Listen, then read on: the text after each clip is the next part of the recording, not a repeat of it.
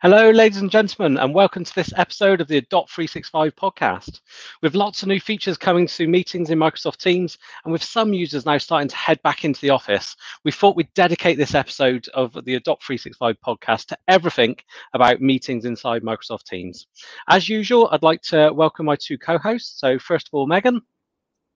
Hello. And second, Anthony.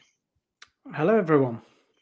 Fantastic. Thank you for joining me both. And thank you very much to our community of champions that joined us before the call. If you would like to join us and expand to the few people that we joined for the first half hour of the podcast, then let us know. It's a good opportunity to talk with colleagues and find out what other people are doing inside their organizations.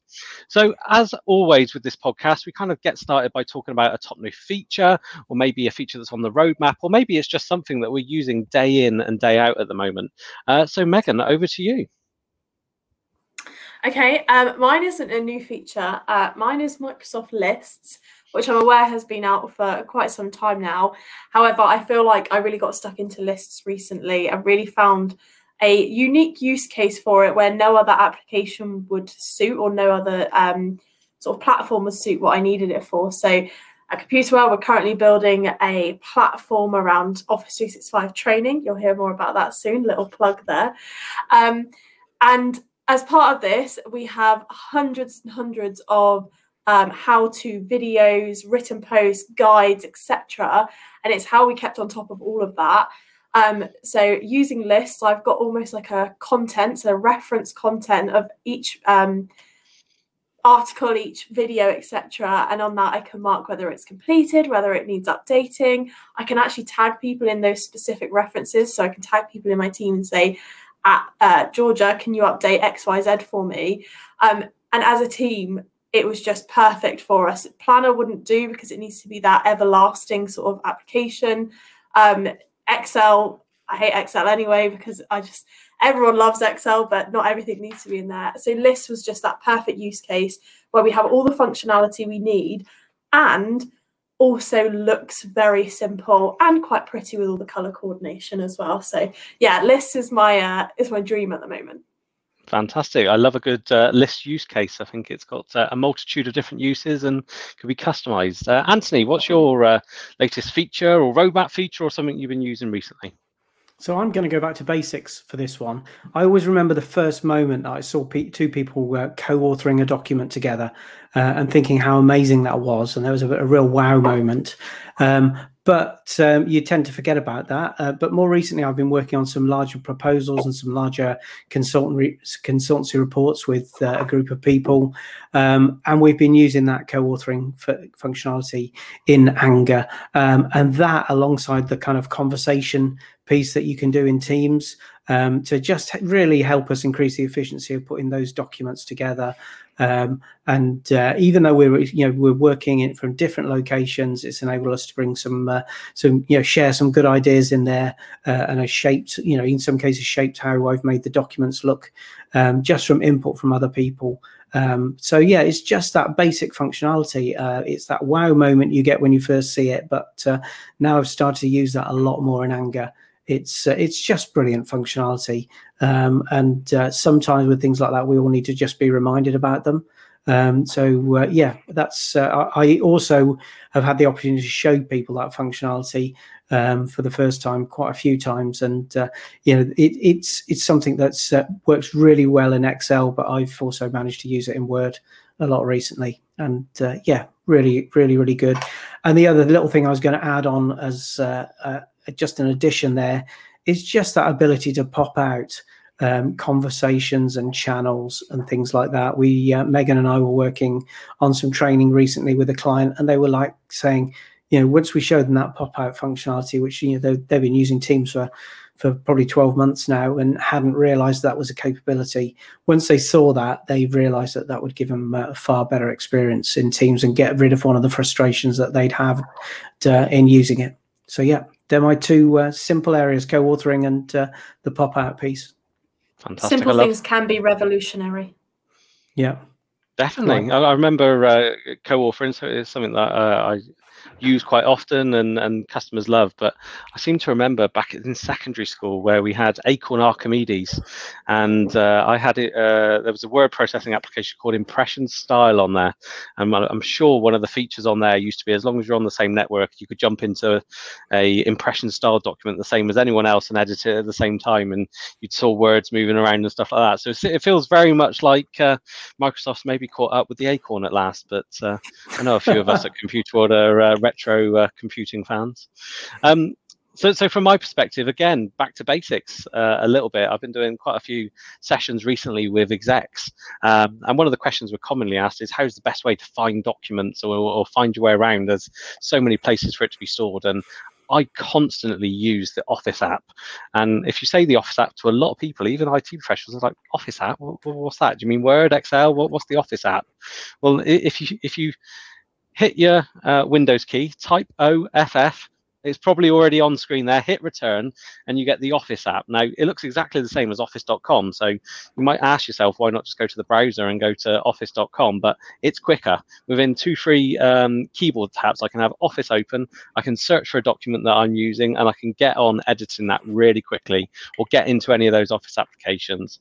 And the second one then is, if you want even more granular search functionality with inside Office, use Bing. So log into Bing with your Office credentials, and you can even search your Teams conversations using Bing.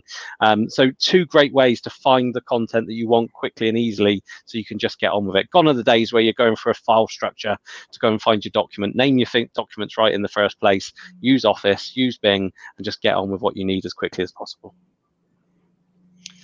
So brilliant. As we, I will start having a go at that, Barry, because I struggle to get away from Google with as a search engine. But yeah, I struggle with Bing sometimes. But I'm going to give that a go. Having said that, I use Bing about 90% of the time now, and that's mainly because of the enhanced search capability that you can get. But Google still does have it on some search terms. If I'm getting frustrated because I'm not getting the search term I want on the internet, then of course I go over to Google. But it took me a while to get off Ask Jeeves when I was using Yahoo and all of that back in the day. It's time for a change.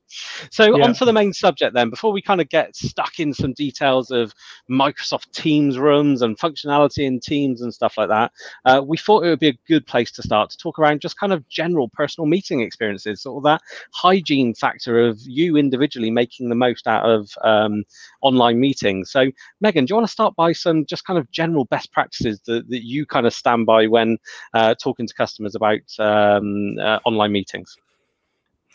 Yeah, so I suppose the first thing is sort your mic and sort your camera before you join the meeting. We're going to go into that pre-meeting experience with Teams meetings in a moment, but just do that before you get started, because there's nothing worse than you joining a meeting and somebody having to watch you fiddle around with your microphone whilst you're trying to see if they can hear you, etc. So sort that out first. And then once you join the meeting, just the 2 key things I always say to people are turn your cameras on. There is nothing harder and nothing worse than presenting or having a meeting to a black screen, because it's so difficult to gauge people's reactions. It's so hard to know if people are actually interested in what you're saying or if you should move on to the next bit. So just turn your camera on, even if you've got, I don't know, an old jumper on and you don't feel your best, you don't look your best. No one really cares. They just want to see your face, and they want to see your facial reactions and your limited body language that we can see here. So that's one, just turn your camera on. It makes it a much easier, much better experience for everybody. And then the second one is, when you're not speaking, just mute yourself. I know the whole joke over lockdown is, haha, people have left themselves on mute, you're on mute, etc. But actually, having to be reminded to unmute yourself is far better than people hearing you doing something in the background, hearing your dog, hearing your children running around. That is far more distracting than someone just quickly having to remind you to take yourself off mute. So they're my ones. Sort your camera and mic out before you join. Make sure you've got the camera turned on, and then make sure you're muted when you're not speaking. I think I'd add to that, Megan, that if you've got a bit of a mess going on in the background of your picture, just use the blurred background. Just yes, definitely. I think the blurred background, yeah, it was one of those ones, a bit like co-authoring. It was a bit of a novelty to start with, but it's actually got a real place to play when you've got stuff going on in the background, or hopefully one day I'll go back and have a meeting in a Costa Coffee or a Starbucks or something like that. And that's the place where the blurred background really comes into to play. So, yeah. I was going to... For those that are listening in, I'm trying to hide the mess behind me because I've not got a blurred background on at the moment. So if you're watching the video, you would have got the laughing a minute ago, but on the podcast, I'm just trying to block out the back. Sorry, Anthony, you had some more sort of environmental or environment recommendations. Yeah. So I think that the first time we did this podcast, I don't particularly like watching myself on video, and I went back and thought I'd have a little bit of a watch. But what I realized was that I'd got a lot of echo in the background. I don't know if I still have or not, but you realize I'm sat in a box in effect, and yes, I've got a bookcase at the back there and a picture on the wall, but there was nothing really else to break up the sound, especially as we've got a wooden floor in this room. So I experimented a little bit with that, and I got a couple of bean bags that I brought down from the playroom and put those on the floor, and I stole the carpet out of my daughter's bedroom because she's away at university and didn't know, and I put those down, and it just made a phenomenal difference. It really did. So do think about those things. Do dare to go and listen to what you sound like on a podcast or just on a short recording, and think what you can do to kind of make sure you're not getting too much of a rebound of the sound around the office. So that would be my tips around that. And I always think about this, in the days when we used to go out to see a customer, you'd polish your shoes and you put your suit on and you get out there, and it was about presentation. And these things here, like your best practices, like the quality of your sound and your video, etc., are just the same things when we're meeting online. So they're just as important as not having got loads of mud on your shoes when you go and see a top client. Definitely. So I think what you say there about kind of environmentals and your surrounding is really important, because it also goes alongside what Megan was saying, because it might not be the fact that you're too worried about your voice being a bit boomy or something like that, but it's the fact that you're not talking, but you are shifting around on your chair or something like that. And if you have got a wooden floor, it does reverberate a lot around the room you're in, it makes that even worse. So remembering to mute alongside, seeing what you can do just to make sure your room where you are having those calls is comfortable. I mean, you've seen a lot of people that kind of do voiceovers for TV adverts or even professional presentations, going and having the meeting in their clothes cupboard. They've put a desk in their clothes cupboard, but just because the acoustics are so good. Now, I don't think I'd take it quite that far for your Teams meeting, but there are probably a few tweaks that you can do from that perspective. Megan, I think you had a kind of best practice around kind of helping you set up prior to the call with test calls and things like that, was it? Yeah, it was only when Anthony was saying before, like listening back to yourself. In Teams, you are able to do the test call with your device settings. So when you're getting your sort of device settings up, whether you've got a new microphone or anything like that, just doing that test call through Microsoft Teams and listening back to yourself to make sure, one, that it's working, because you don't want to join a call and it not be working, but two, hear yourself back. And then, as Anthony said, if there is something you can do as a quick fix before your meeting or before you actually have to use that device, just do that. So yeah, in settings, in device settings within Microsoft Teams, just doing that test call to hear what you sound like. Fantastic. And I think probably coming on to that then is the devices that we're using, and this is an area I spend most of my time on. I'm probably got more gadgets than most sane people. I've got headset on here, headset on there, set of AirPods here, microphone here. I've definitely got too much gear around me, but that means I've spent quite a lot of time trying to figure out what is the right mix kind of thing. So definitely I'd recommend that if you are spending a lot of times on Teams calls, especially if you are interacting with maybe customers or you are presenting at trade events or anything like that, you want to be looking at your headphones, your microphone and your camera, and choosing the right kind of solutions that are right for you, or engaging with your IT to do so. So the headset that I've got on at the moment is a headset that's just come out by Poly, which has two really important features on it for me. So the first is it's got active noise cancelling in the headphone. So if there's a bit of noise going on outside, if my daughter's just come home from school, if anything like that's going on, I won't be able to hear it. It's almost blocking out that sound around me. But that's good for me, but might not necessarily be good for those listening in, because if the microphone is picking up all that noise, it's good that it's blocking it out for me. But if it's not blocking out for the microphone, we cause a problem. So this headset also has what's called an acoustic fence technology, which a lot of Poly's meeting rooms have as well. And what that does is blocks out noise around the periphery. So if there is kind of some noise going on in the background, maybe the washing machine's on in the room next door, maybe there's a bit of roadworks going on outside, it can tell between the difference between the voice and that noise that's happening elsewhere. And there's some great demonstrations online of someone mowing their lawn whilst on a Teams call, and you can't hear the lawnmower that's just in front of them at all. I'm not quite sure if it's some kind of next generation ultra quiet lawnmower, but it certainly seems to work really well.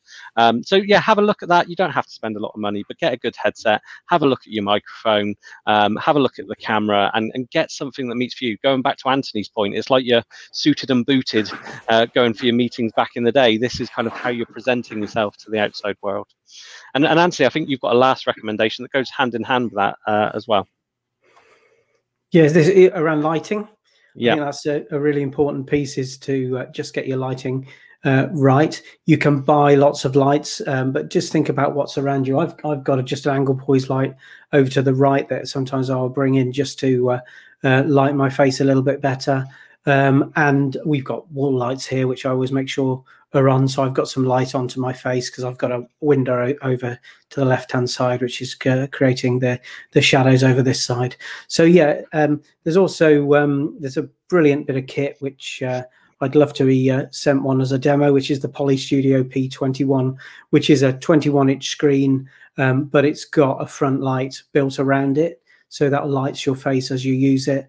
Yeah, that's one way to do it. And you can buy for next to nothing on Amazon. You can buy front lights, little LED panels that can be used to light your front, and it just makes a difference as to how you look on that on the call, and how well you're presented. So yeah, thoroughly recommend that you take a look at that, and just check out the images that you've got from meetings that have been recorded.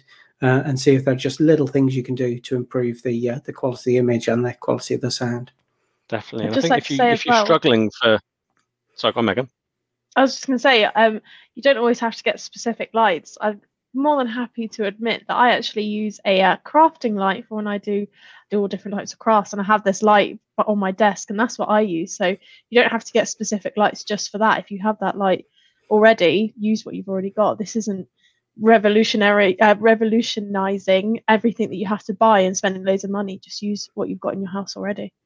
Yeah, definitely. I think some of the Poly gear, so Anthony, you mentioned the P21 there that has dedicated lights on it. The baby ones in that suite, so the P5, which is just a camera, and the P15 was a camera and speaker and microphone, they're all also tuned for low light capability. So whilst the image won't look as good as you having a nice front light on it with Megan's crafting light or a LED panel or something like that, it will do the best to correct that light condition. And the light in conjunction with that will make you look even better. Yep.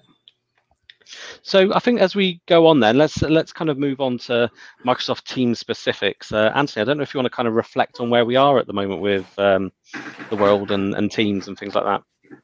Yeah, so I've probably spent the last 15, 16 months sat in my office here in Exeter talking to people. And I've been on my own. I've maybe had to shut the door behind a few times and shout at the children or the wife just to be quiet while I'm working. But now we're getting to the point where people are starting to return to the office. And that's just a little bit of a different scenario. I was in the office last week on Thursday. And yet, even though I was in the office, I'd probably spent most of the day on calls on Teams from my desk in the office.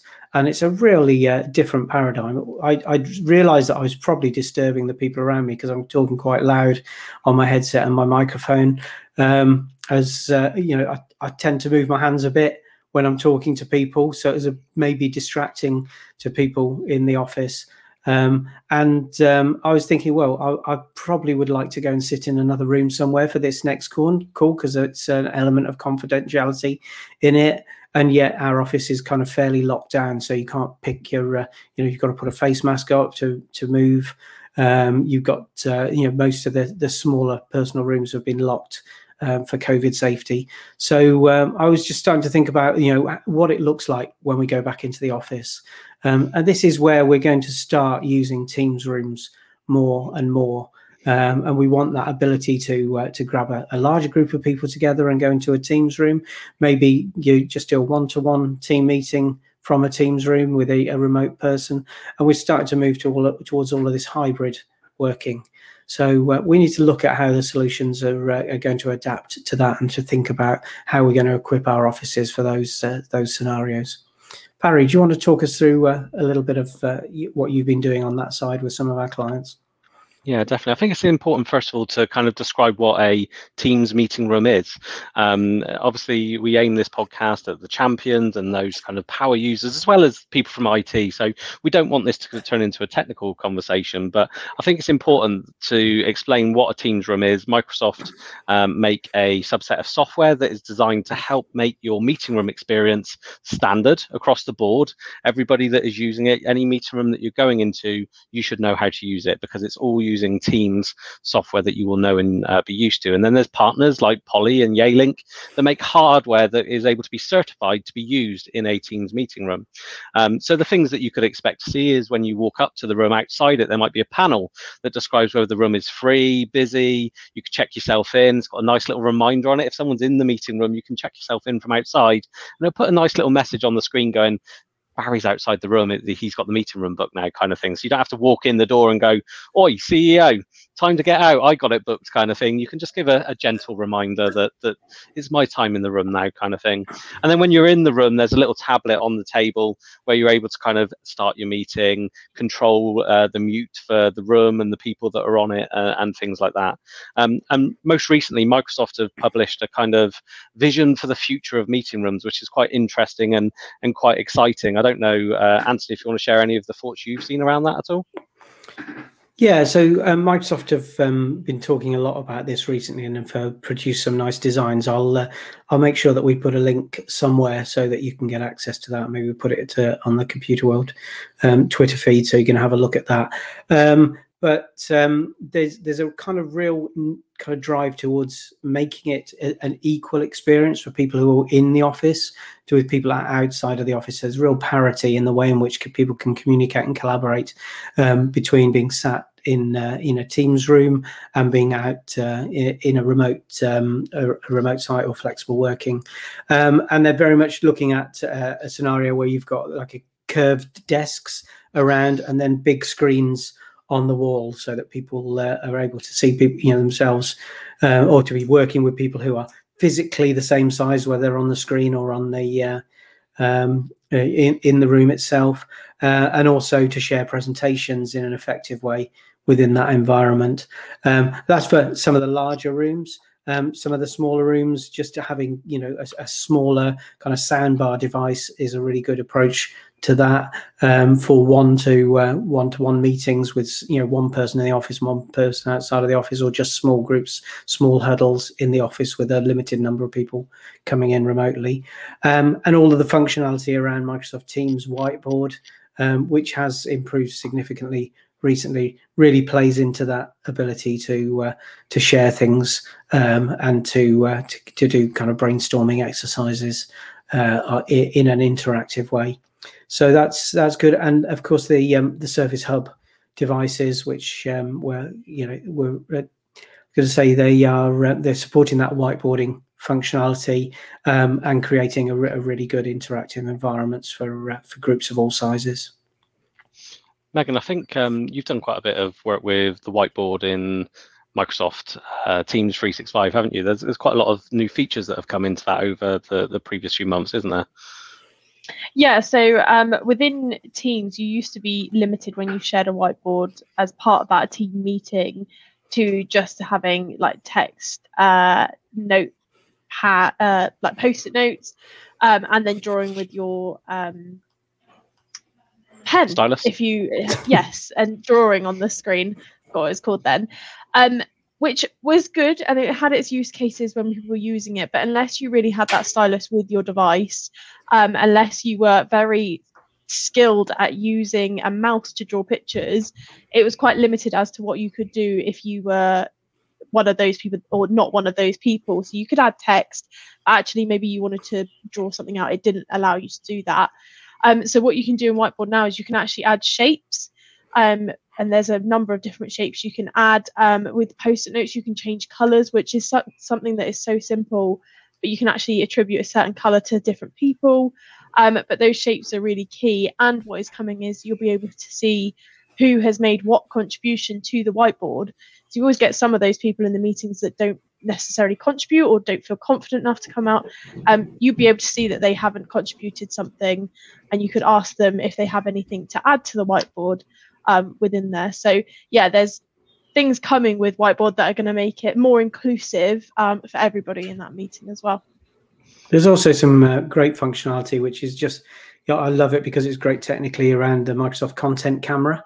So the ability to have a physical whiteboard within the meeting room and to have that on camera, and they do some clever stuff to make sure that, as you know, if someone walks in front of the whiteboard, or the person who stood there writing on the whiteboard, they're actually show as transparent because they've it's previously seen what's through them. So it's just a real clever bit of technology, which means we can get back to our old favorite way of working, which is whiteboard markers on a whiteboard, and still include people who are watching as remote workers into that kind of meeting.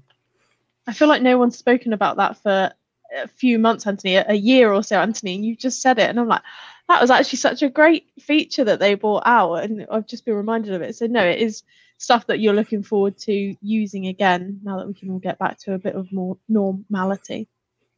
Yeah, I think one of the things is if you are a champion or a user or something like that, and you're walking into your meeting rooms, when you're back into there and there's just one screen in front of you, maybe kind of engage with IT and understand what the possibility would be to add 2 screens into the meeting room, especially those Teams meeting rooms. And if you don't have that functionality, maybe tell them to get in touch with us and we can help them with that. But from the perspective, what I'm seeing as the common standard in a medium to large meeting room is having dual screens, because what you want to do is on one of those screens is have the people that are remote, very clear, very visible. On the other one, you want the content.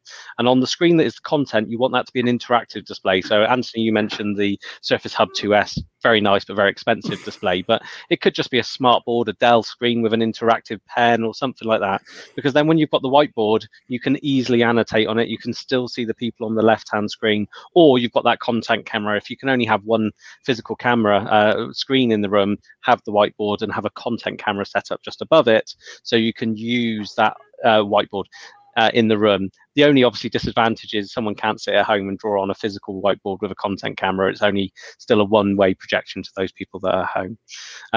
And one of the things that I've also seen, which I'm quite intrigued about, and it comes probably into a feature we're going to come on very shortly, is Microsoft are talking about smart speakers being put into the room. I don't know if they're smart speakers or smart microphones. They're being called smart speakers, but they look like your Alexa Dot that you might have at home kind of thing. So they're small circular speakers.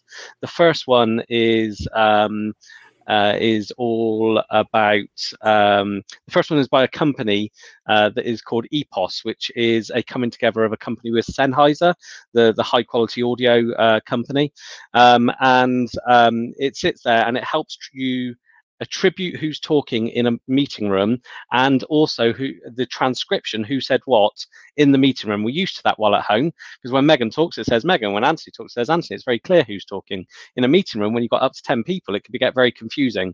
But the speaker is intelligent enough, using AI and all those good things, to attribute who is speaking at any time. So I've not seen one in real life yet. I think they're shipping in Northern America at the moment. It'll be interesting to see when that's comes through. So let's dig a little bit into features in Microsoft Teams specifically, and quite an exciting one that we're seeing come live at the moment. Megan, standout and dynamic mode. Yes, this is something that we've seen over the past week or so, I think it is. So the different modes, when you're sharing, they're trying to make it more I don't want to say realistic, but when you share content in Microsoft Teams, you're always put at the bottom, along the sort of bottom of your screen. You can see up to 4 other people, I think it is, and then everyone else disappears.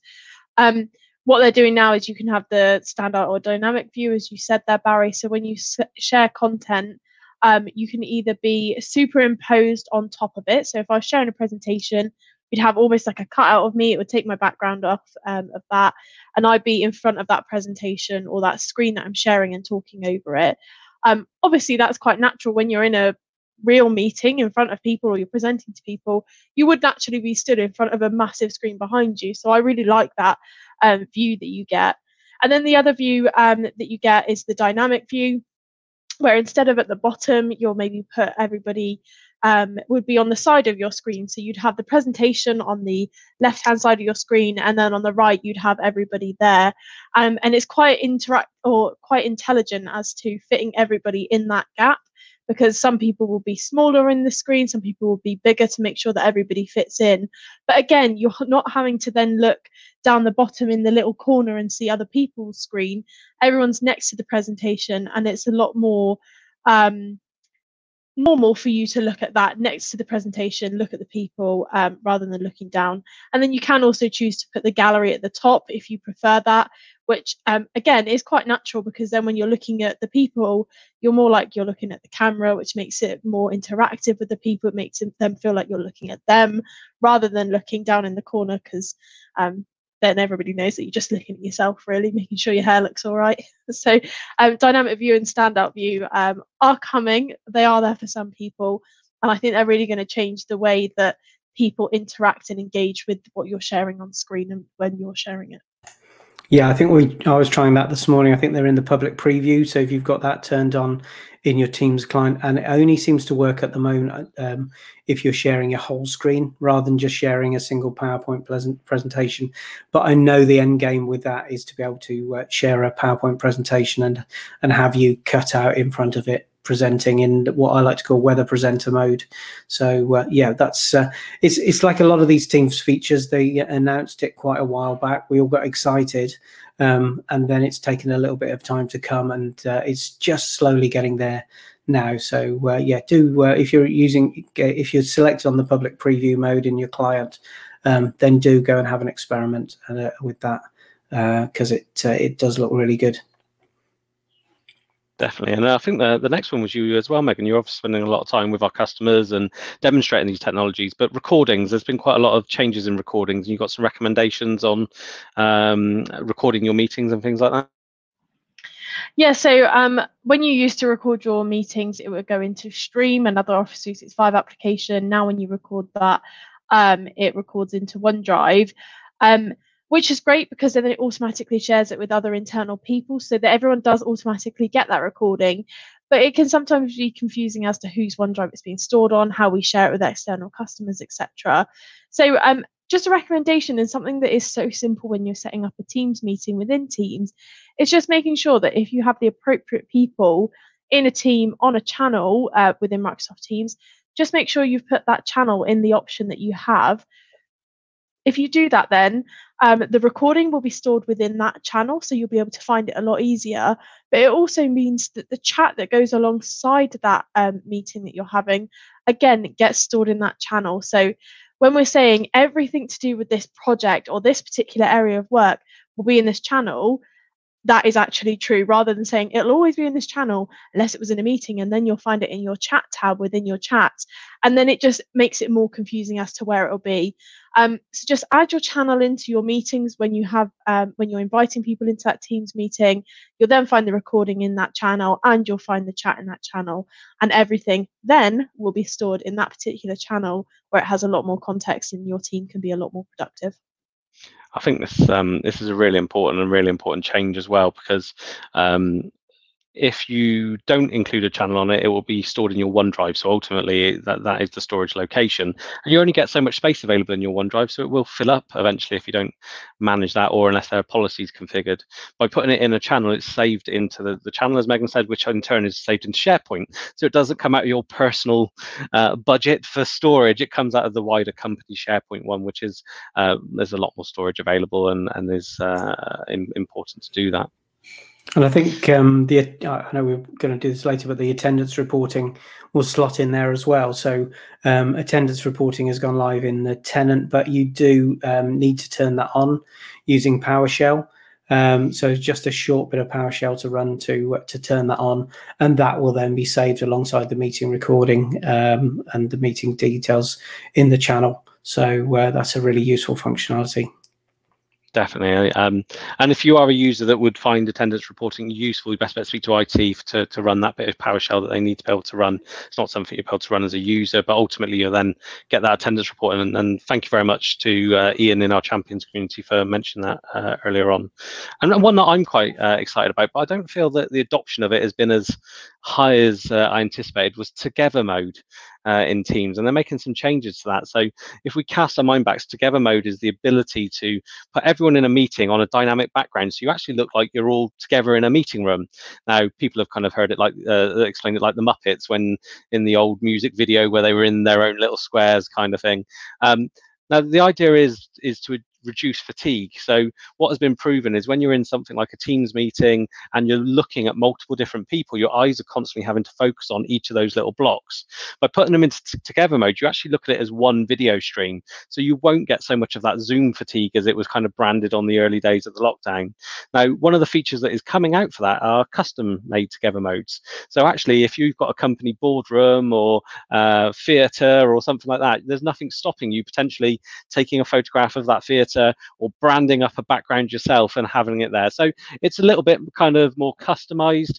I think some of the ones at the moment look quite comical, and I think that's part of the problem. If we could have something maybe that is a bit more on brand, a little bit less kind of school or animation kind of effect, then maybe people would use them. I think I've also read somewhere that you will be able to kind of force people into a Together mode view. I think at the moment, because you have to go and choose that different view, lots of people don't use it because they don't like to mess about. They're just in the meeting kind of thing. So I think that will also be a good feature. So a feature that's been around for a little while, Anthony, but there has been some changes recently, breakout rooms. Yes, and thank you for Ian for reminding me of this as well from our Champions community. He was shocked earlier in our conversation that I'd never been in a Teams breakout room. I think I was around looking, most of them I've done in the past have been in Zoom, but I think I've spent the last 18 months just talking on a one-to-one or one-to-two basis, not done any online conferences. But Ian's organization used them extensively, and there's some really good functionality in there. They've been around for a while now, but just a bit of a refresher on that. You can create a breakout room from a Teams meeting just on demand by clicking the kind of two square icon at the top. And you can then either allow Teams to automatically allocate people to the room, so you just set the number of rooms you want, or you can manually create those rooms and drop the right people into them. New functionality that's come along recently has been the ability to add a time limit. So there's a countdown timer in the meeting, in the breakout meeting. And therefore you can make sure that people are shaping their conversations to beat that time. There's the opportunity for the organizer to make announcements into those rooms. So, just reminders like you've got 5 minutes to go, or it's time to move on to the next subject topic. And also the ability for the organizer to move themselves and kind of join those rooms and go and check on progress. So some really good functionality in there. It used to be the kind of the big difference between Zoom and Teams meetings. We waited for that for quite a long time. And I now think that has kind of excelled past the functionality that Zoom used to offer around breakout rooms. And things like the chat that's taken place in the breakout room is recorded, alongside the channel, alongside all the other bits and pieces as well. So really, really good functionality. I'm finding a lot of these things we're just having to be reminded of what's there in Teams, because it's been around for quite a long time now, and there's a lot of things that we were looking forward to that arrived, and then we tend not to use them. So yeah, breakout rooms, thoroughly recommend that you use those. And I think Meg's going to talk a little bit about the webinar functionality later in the call, which is is a good place to use those as well. Fantastic. Yeah, no, I think breakout rooms certainly for education type environments, but also user groups, anything where you're getting kind of multiple people together and you want to be able to split them off into small kind of groups and bring them back in. It offers another real kind of interactive element that you can do to your meetings. So Megan, it's one of what I believe is one of your most favorite features, because you're always keen to tell people about it, live transcriptions. Yes, it definitely is one of my favorite features, but I have a reason. It used to be something people always asked about when we did our training. We showed them all the great features within meetings, and then they say, "Oh, great, how do I get my transcription here?" And you'd say, "Well, you can't do it exactly, but you have to put it in stream, and you have to turn on the English or your language, and then it will generate it for you." The fact now that you can just click the ellipsis on your toolbar within a meeting and start that transcription just makes it so much easier to keep a record of that meeting. It shows you now who said what, which it didn't when it was in stream. It attributes the person to your transcription. And then you can either turn the panel off or on your meeting. So I'm somebody, when I have it turned on, I do tend to sit and read it to see how accurate it is. Credit to Microsoft, it is very accurate within meetings, and they've definitely put a lot of work into it to make it accurate. But you can also turn that off. So when I'm actually meant to be engaging with the people and looking at the people that I'm on a call with, I can turn that off. It's still going on in the background. And then once you finish that meeting, you can either access it through your meeting in your Teams calendar, or you can download it into a Word file, which can sometimes be really useful as well. So yes, definitely a favorite feature of Microsoft Teams, but I just see it being used so much within things like board meetings, client meetings, etc. Means you don't miss any actions when you've spoken about them in meetings there. Definitely very useful feature, and I think I've seen later versions being able to pick out the actions and things like that with it as well. So when they add a bit more intelligence, to that it's going to be even more useful. Well, that's very exciting. Definitely. Very quick one from my perspective is the ability to be able to add applications into your meetings. And there are a number of applications you can add in, but the one that I see being used more often is to add forms into there. So you can use forms to ask questions. So if you want to gain some feedback, if you want to kind of ask people's opinion, get people to vote on where the Christmas party should be, all during a meeting, you can add forms to it. You can preload those questions. You can choose when to publish those during the meeting. So that functionality is really good. Again, a feature that Zoom has had for a while, but I like the way Microsoft have implemented it because you can add these different applications in to meet your very specific requirements. So really good functionality there. Presentations then, Megan, being able to do a co-presenter in presentations. Yeah, so this is something, again, that I find really useful because a lot of people, when they're maybe you're doing a presentation and there's 10 of you in a meeting and 3 of you are presenting, the way that people typically did that at the start of lockdown was somebody would share their screen. They'd then say, I'll pass over to you, Barry, and you would either tell me when to move on the slide, which isn't natural anyway, or I would stop sharing. You would then start sharing your own presentation or the same presentation, and it always got a little bit fuzzy in the middle because everyone would just sit there whilst you're trying to figure out who's sharing what screen. You've got to stop it, etc. So what you can do now is in your meeting options, you can actually assign particular people as part of that meeting who can present with you. So again, if you were in a meeting with 10 people and you only wanted 2 other people to be able to present with you, you can assign them in your meeting options. And then when you're in that meeting, there's a button at the top of your screen when someone's presenting where you can take control of that presentation. They then take control, they click it. When you want to take that back, you just click the button at the top that says take back. It is just such a slick process where you're not having to stop sharing and reshare. You're not having to say, can you go to the next slide or anything like that. It is just one presentation. You're all presenting together, but it's a really easy process to give and take that back to the person that's meant to be presenting at that time. So yeah, very useful. I'm going to say Megan and I do lots of training and consultancy projects where both of us are working, and we've got one presentation, and that functionality has just made that so slick that you don't have to worry about who's going to forward the slides. The other thing you can do is you can join a meeting with your iPhone or with another mobile device as a companion device. So when you're in a meeting and you turn your device on and go into the Teams client, it'll say you're already in a meeting. Do you want to join this, or do you want to transfer the meeting to this device? If you just join the meeting in parallel, you can then use your phone to move the slides forward. and you can use maybe an iPad to cooperate and collaborate on a whiteboard. So that's really, really good functionality that is just so easy to use. Definitely. I think if you're presenting PowerPoint presentations in Microsoft Teams and you're using the share your whole screen or share a window option, then go and have a look at kind of the presenter view, the ability to present directly from PowerPoint. Definitely, So, if you're doing it that way. So I think one of the last things here, before we move on to the final piece of the podcast, I'd like to gain everyone's opinion on note taking in Microsoft Teams. There's so many ways that you can take minutes inside a Microsoft Teams meeting, and I don't think there is a single best way of achieving that. So if you had to pick one, what would your recommendation be for organizations for taking minutes in a Teams meeting? So Megan, over to you. There is just one answer. You said there's no right answer. There is a right answer, and it is OneNote.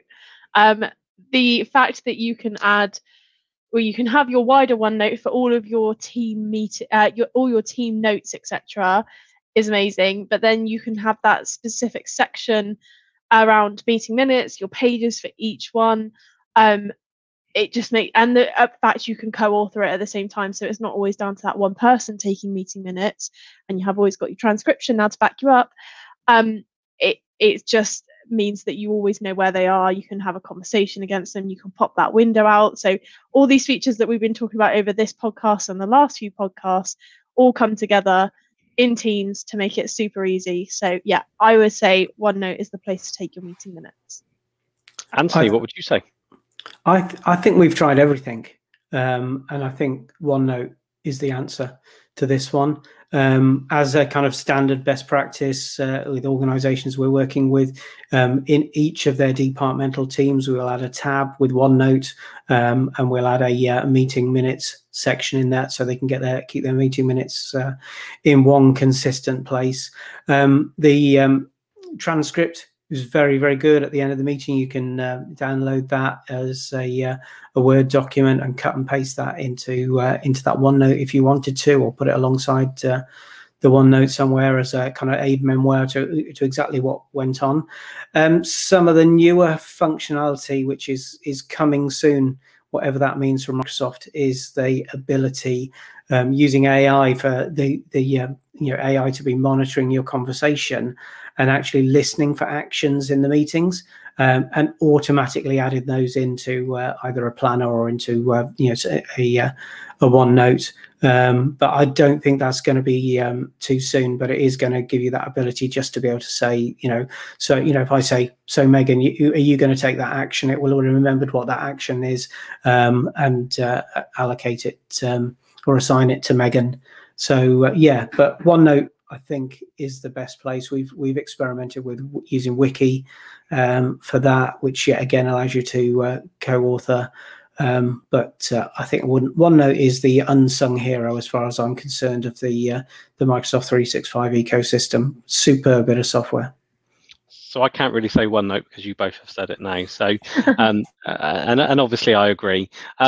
Microsoft are obviously pushing the ability to take meeting minutes directly inside your meeting. So there is the I think it's called minutes option, which if it's just a one-time meeting, it's not a reoccurring meeting, it's actually very good. You just go back to that meeting in your calendar or go back to the chat of it, and then you can go and find it. In my experience, it doesn't work particularly well with reoccurring meetings. It doesn't link them together well. It doesn't give you an obvious place where you can go and find that. But I can only assume that's going to improve moving forward. The other thing that I would say, and it kind of has been touched on, almost for me, the most important thing of meeting minutes isn't the minutes, is the actions. How many of us actually go back and review the minutes that were taken in a meeting? What we want to know is who said they were going to do what and has it been done? So I like to make sure that there is a planner that is being used for reoccurring meetings to make sure tasks can be allocated, can be reflected upon. Maybe use that to help drive your meeting actions and meeting minutes next time. But you still may need someone documenting decisions that have been made and things like that in the meeting itself. So the last feature then that we said that we wanted to talk about on this podcast, and it's probably one of the biggest features that has come to Microsoft Teams most recently. So Megan, all the pressure's on you. webinars. What can you tell us about webinars in Microsoft Teams? Yeah, so like you say, I think it's been long awaited. It's something that people have wanted for a while. And obviously with my marketing hat on, it's something that I can't wait to start using at Computer World and get webinars up using Microsoft Teams. Especially when Anthony and I do things and we talk about using Microsoft Teams and then we're actually doing it on Zoom, it just never makes sense. So the fact that we can now do that sort of thing in Teams makes a lot more sense. So obviously when you go into Teams, when you're in your calendar, in the top right hand corner, I had to think about that then, that's worrying. In the top right hand corner, if you click the little button, the down arrow where you click new meeting, click webinars, you're then able to go in and add all the detail that you ever need to add into it. So you can add all the event details like your event name, you can add your description about it, you can assign the speakers, which I always found very difficult in Zoom, is to add that speaker or that different co-host. In Teams, it's very easy, where you would normally put in a meeting who's invited to the meeting, that's where you put the speakers in there.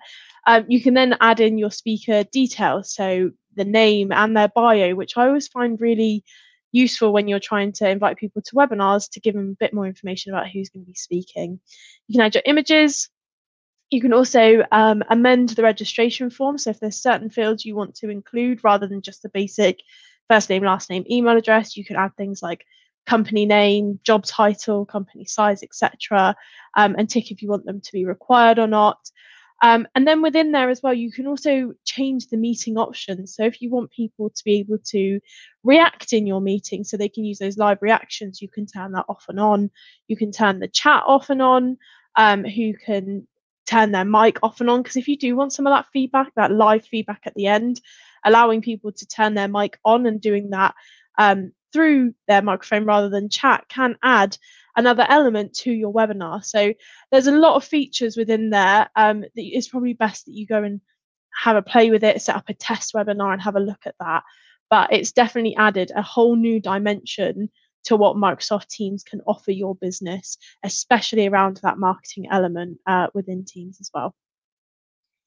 Definitely. Yeah. I think it's a really good first release of it. I think they've got the meeting controls and the customization of that well. It's also pleased to see you get those custom fields and all, as you mentioned there, Megan. It does feel a little bit of a first release when it comes to the registration page. It has limited customization, branding. You end up with quite a nasty Teams URL that you're sharing rather than something customized to your company.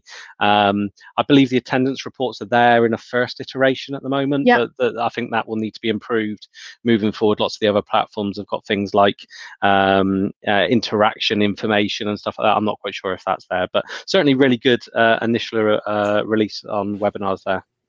I think there's some good functionality. I don't know if it's in place yet, but if you're using Microsoft Dynamics as your CRM solution, the ability to for feedback from the events to go straight into Dynamics, so your event management in their Dynamics environment can be handled in it's completely integrated into it. But I agree what Barry said. It's a first. Not a first attempt, but it's pretty raw at the moment, especially around how you generate the invites and distribute the invites to people. But I think it'll slowly get better and better. Really pleased to see that arrive in our tenant. I don't know how many times I looked for it when it wasn't there, and then one day it just appeared. So I think Barry and I were on a call together when I was saying, webinars still hasn't arrived. And we both clicked it down at the same time and it was there. But no, really, really good to see that functionality up and running now. Fantastic. Well, thank you ever so much for joining me both. I think it's been a really good conversation. I don't know, have either of you got any final topics that you want to, or final comments you want to throw out there around meetings, or have we covered absolutely everything? I feel like we've covered so much. I would just say make sure you're going in and looking at all the new features, things that are simple like live reactions, etc., that add something to your meeting that people just sort of ignore until they need to use it. Just go in, see what's available, try it, test it, and you'll probably find some new features you're not yet using that you'll actually really enjoy. Yeah, I think we've covered it quite comprehensively today. I just think it's a good idea, just back to where we started, which is that, you know, how we present ourselves is how we're presenting ourselves to our clients. Just dare one day to go and watch some of your meetings with you in, and make sure that you haven't got irritating habits like I know I have, and just check your lighting's good and your sound's good. So, because that's how people are seeing you, and that's how people are making decisions about whether they're going to work with your organization or not. And that's how your colleagues are seeing you as well. So, fantastic. Yep. So 2 last thoughts from me. The first one that I don't think we've mentioned for the whole meeting, all about Microsoft meetings or meetings in general, is let's make sure you've got an agenda in the meeting invite.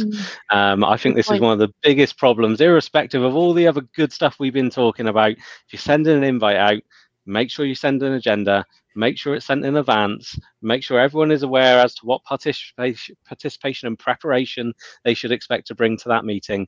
It's one of my biggest frustrations, and even with this, it's something that is easily missed out. So get your agenda. Also, if your meeting isn't on person, make sure you've got an address in it so those people that are going to it know where to go. Obviously doesn't matter so much with Microsoft Teams, they're clicking the link. And the second part is, hopefully you found this content useful that we've shared on meetings. If you're thinking there's a lot of good information there, how do I best kind of inform my colleagues, inform my staff, bring people up to speed to mean they can make the most out of Microsoft Teams, then reach out to us here at Computer World. We do something called the Brilliant Basics training, which is all around making users ninjas with meetings in Microsoft Teams and helping them get the most out of it. We do it remotely, we do it quickly, we don't lock them into a classroom, and we give you handouts afterwards. So feel free to reach out to me, Megan, Anthony, or anyone at Computer World if that's useful. Check out for the next Adopt 365 podcast this time next month, and you never know, we might be able to start sharing some of that secret stuff. If you want to be part of the Champions community and join us, and we thank Ian that has joined us today and spoken a lot about his experiences behind the scenes, then please just reach out to us. It'd be great to have you on the first 30 minutes of the podcast, just so we can learn and share with a few more people. But thank you ever so much for listening.